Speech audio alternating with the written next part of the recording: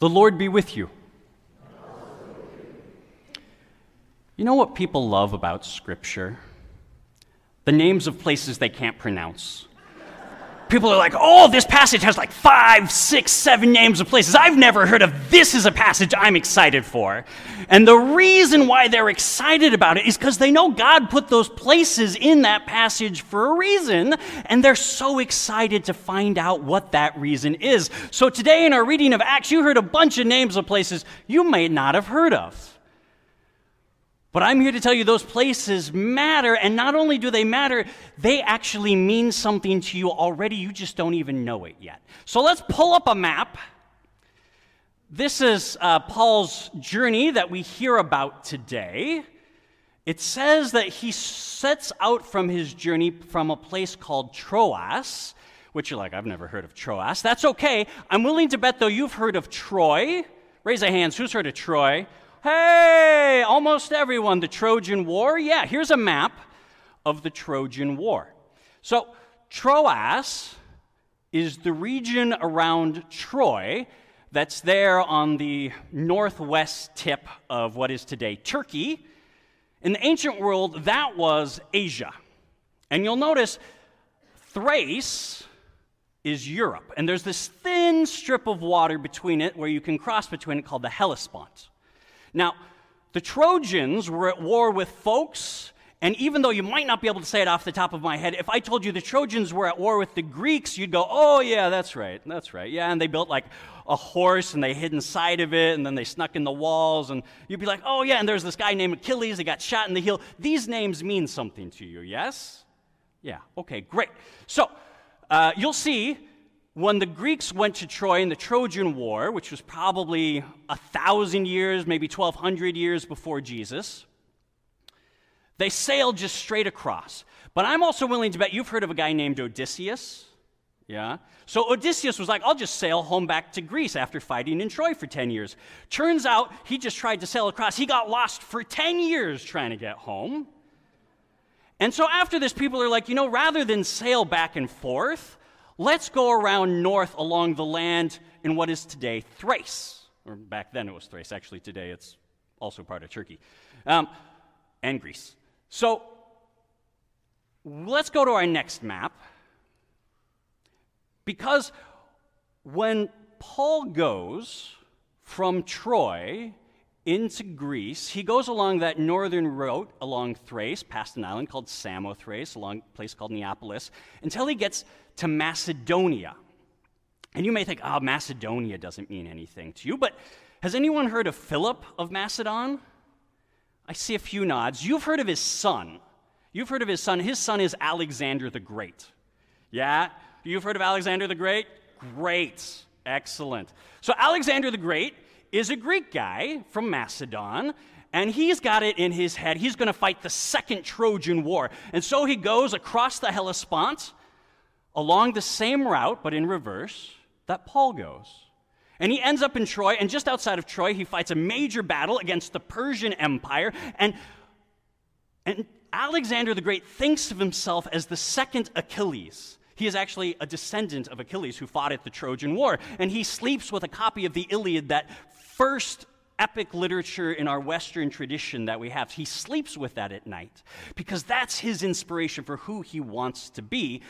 But the other reason he's going to invade not just Troy, but you can see all of that part of Asia up into India, is out of revenge.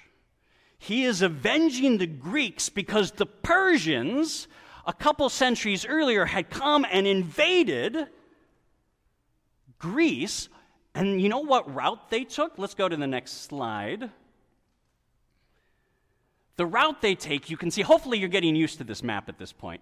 You can see those lines that are going from that southwest tip of Turkey along Thrace into Macedonia and down into Greece. To say this route that Paul takes is the same route that the Persians take. But let me tell you what, when the Persians came along this route, the Greeks were not into it. They were like, no, we do not want you Persians. And in fact, there was a famous battle at Thermopylae where 300 Spartans fought off the Persians. They turned it into a crazy movie about 10, 15 years ago. Anyone see this movie? Just a handful of people. Okay, apparently chiseled abs and graphic violence is not the main movie demographic at Faith Lutheran Church. That's okay. But I bet you saw the previews for it, right? Where there's like a Persian envoy being like, you have to submit to Persia. And the Spartans are like, never. And the Persian envoy goes, this is madness. And the Spartans go, this is Sparta. And then they kick the guy and he falls into a pit that's just like a giant pit in the middle of Sparta for some reason. I don't know. You probably saw those previews, yeah? Yeah. To say, right, 2,500 years later, we are literally making blockbuster movies about how the people in Greece and the people in Asia hate each other and they fight each other constantly. And no one in Greece is going to let someone from Asia come and tell them what to do or how to think or how to live or how to believe or anything like that. And not only 2,500 years later are we talking about this, not only was the first work of literature written about this conflict between Greece and Asia, but the very first history, the invention of history, happened to explain why Greece and Asia were always at war. It was by a man named Herodotus. His book is literally called The Histories. It's the first time someone writes a history, and he says at the beginning, I am writing this book to say, why in the world is Greece at war with these people in Asia? The definitive word of the world is Greece and Asia are enemies and they will never get along. But the word of God comes to Paul in a vision. Paul, who is a man from Asia, who is in Troy, and in his vision, God says, as a Macedonian, come over to Macedonia and help us. From Paul's perspective, this is madness. Or we might say, this is Macedonia. All right, whatever. If I do the kick, maybe it'll, To say, okay, the word of the world has said this is not going to go well. But Paul is faithful to God's word, and Paul clings to it, and he goes over to Macedonia from Troy. And he's able to do that because actually in this moment in history, Asia Minor, and Greece are at peace. But it's not like a kumbaya, we all love each other kind of peace. It's the kind of peace that happens because the two people are too injured and weak and they can't fight each other anymore. It's the kind of peace that comes from having a boot standing on your neck so you can't fight. And it's not so much a boot, it's a sandal. It's a Roman sandal. Rome has come and it's conquered Greece, and it's conquered this part of Asia. And so now people no longer fight each other because they don't have any weapons. This is the kind of peace that Rome brings. It's called the Pax Romana. Pax is a Latin word for peace. And there's a man in Britain, Calgacus. He's a Celtic Briton, and when Rome comes and conquers the British Isles and pacifies his people, Calgacus says, Rome makes a desert and calls it peace. His island is at peace because everyone's dead. When Paul crosses over to Macedonia, to this Roman colonized city looking for converts, what he finds is a desert, a spiritual desert. And part of the reason Paul finds a desert is because he goes looking for converts. He goes looking to proselytize by holding on to the ways of this world. The ways of this world say, hey, you want to go conquer a territory? What you got to do is take on the strongest people there, the most powerful people there, and when you defeat them, you'll get all that territory, right? You defeat the king, you get his kingdom. You defeat the general, you get his army. Or in conversion terms, right, if you can convert the man, the head of the household, then you'll get his whole family too. And so this is where Paul starts. Doesn't say it explicitly, but from what he does in Athens, another Greek city, the bets are he's going to start off in the marketplace. He's going to go around where all the men are doing business, where they're talking philosophy, and he's going to try to talk to all the influential people in the city and see who he can get to listen about Jesus. But it says in our reading today that they have no success. They do this for days, and they have nothing to show for it. He goes looking for the most powerful men in the city, and he finds a desert. So then Paul does what he has done often in Asia, which is to go to synagogues, to say, well, maybe the Jewish people in this town will be interested. Maybe I can convince the rabbi, and the whole synagogue will convert. Except this is such a thoroughly Greek and Roman city, on the Sabbath he can't find a synagogue. He goes looking for a synagogue, and he finds a desert. But Jewish people have had a long history of being scattered around the world, and when they are in a place where they can't afford to build a synagogue, or there's not enough of them to build a synagogue, what they often do is go down by the side of a river. Because the idea is you need 10 Jewish men together to form what's called a minyan, and a minyan is the number of men you need to have a worship service. And so it's sort of said, in every city, go down by the banks of the river on the Sabbath, and hopefully you will find 10 men. And so Paul goes down by the river to a place of prayer, and what he's looking for is 10 men, but he finds a desert, at least when it comes to men.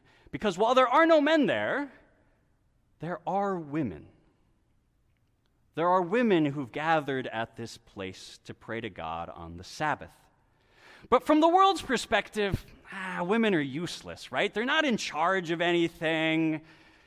They're not the influencers. They're not the popular kids. And so you're not going to win a war of hearts and minds by convincing the women, but that's what the word of the world says. The word of God said to Paul, go and preach, and Paul is faithful to God's word, and so he preaches to these women. And there, those women begin to listen. Jesus says in our gospel today, those who love me keep my word, and my Father loves them, and we will come to them, and we will make our home with them. There is a woman by the banks of that river, a woman by the name of Lydia. And it says that she is a worshiper of God. She is someone who loves God even before Paul begins to preach. And so when she hears this word of Jesus proclaimed, she keeps it close to her heart. She clings to it. And because she clings to Christ's word, God and Jesus make a home with her. Lydia is not a king. She's not a general. She's not a man like Paul had in his vision. She's not even a local Macedonian. It says that she comes from Thyatira, which is actually back in Asia. But for all the things that she is not, Lydia is the first person in Europe to become a believer of Jesus. She's the very first person in Europe to become a follower of Jesus. And not only that, but Lydia is a businesswoman. It says she's a dealer in purple dye, which is very expensive, so presumably she is a wealthy businesswoman. And it also says that she is the head of her household, which likely means that her husband or her father died and left her in charge. And so when Lydia decides that she is going to follow Jesus, that she is going to be baptized, she, as the head of her household, has everyone else baptized. Because in the ancient world, you followed Jesus as a whole family. If the head of your household says, okay, I'm following Jesus, it means everyone's following Jesus, everyone's getting baptized. Kids, servants, doesn't matter. We're all doing this together. And what that means is not only Lydia the first person in Europe to follow Jesus, Lydia's household becomes the first church in Europe. Lydia's house is the first European congregation. And as the president of that first congregation in Europe, Lydia says to Paul, come stay with me. She gives Paul an invitation. Maybe invitation's too weak a word, because the scripture tells us that then she prevailed upon us, the us being Paul, and presumably the writer of the book of Acts, who is Luke, the writer of the gospel according to Luke. It says she prevailed upon us. Why would she have to prevail upon them to come and stay with her? Well, one, she's a woman, and they're men, and they just met randomly at the side of the river, and it's kind of a strange thing for a presumably single woman to start inviting strange men over to the house. That could be scandalous, but also, right?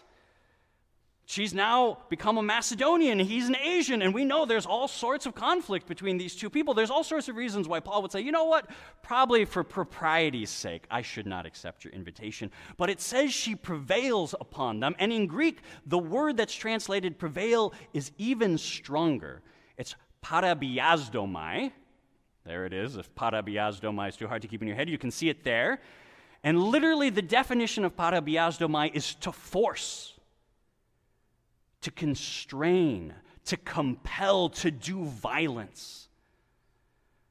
The only force that is used to bring the church to Europe is the force of breaking down Paul's hesitancy to accept hospitality from this strange woman.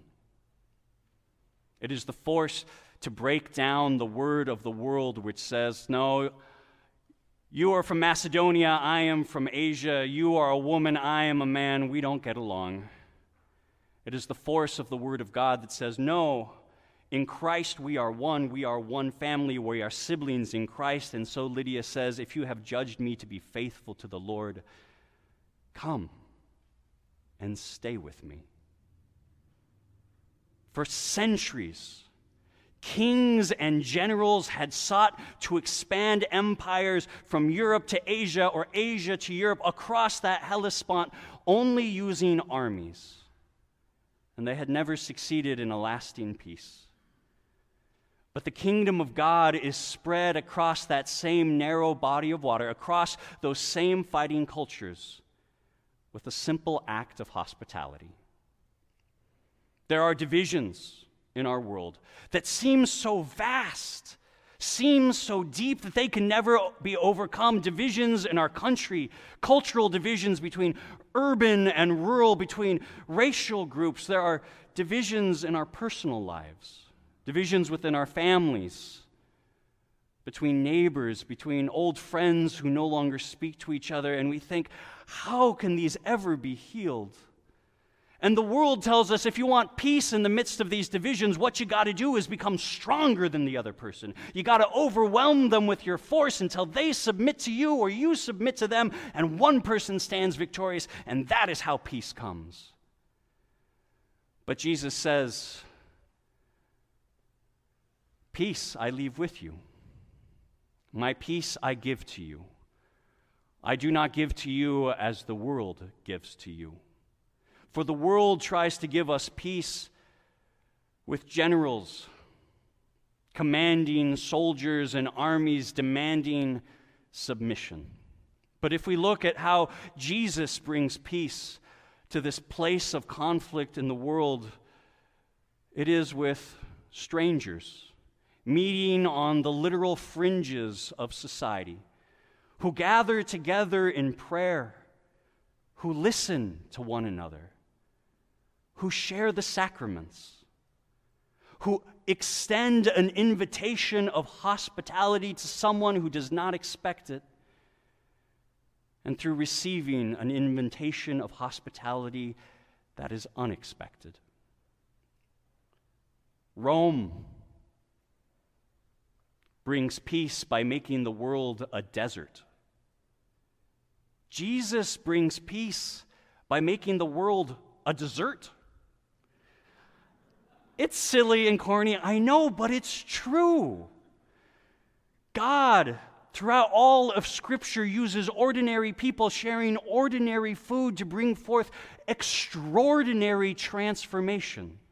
When we share bread, when we break bread with others in the name of Christ, Jesus is present in that moment, bringing his peace. And in that moment, we realize that we are Christ's body. So this day, if you want to do something truly radical, if you look at the world with all its brokenness and say, what could I do to make a difference? Follow the words of St. Lydia. Find someone who you don't know, or who seems different from you, or whom you would never expect to get along with, and invite them over for dinner. You can start right here in this congregation. It doesn't matter how long you've been attending here. I bet there's someone in this room where you're like, I don't really know that person. I don't know if we'd get along. What if you were faithful to God's word? What if you extended an act of invitation, an act of hospitality? Come, have dinner with me. Let's go out for lunch after worship. And if you're like one of these people who receives an act of hospitality, man, I don't know you. You think I'm coming over to your house? Maybe say, can I bring a friend? But then, like Paul, say yes. Because just like Lydia's invitation to Paul, this invitation might change the world. It might change your life. At the very least, you will know someone better who you didn't know before, and that is the seed of the kingdom of God. The world will tell you, that won't make a difference. But when Paul clung to the words of this world, he found only division. But when he clung to the word of Christ, he found invitation. When Paul clung to the words of this world, he found only a desert. But when he clung to the word of Christ, he found dessert. When Paul clung to the words of this world, he found rejection. But when Paul clung to the words of Christ, he found a home already waiting for him in a place that he would never have expected, a home where he could share the peace of Christ. May we too cling to Christ's words. May we share Lydia's invitation and together share the peace of Jesus that only he can give. Amen.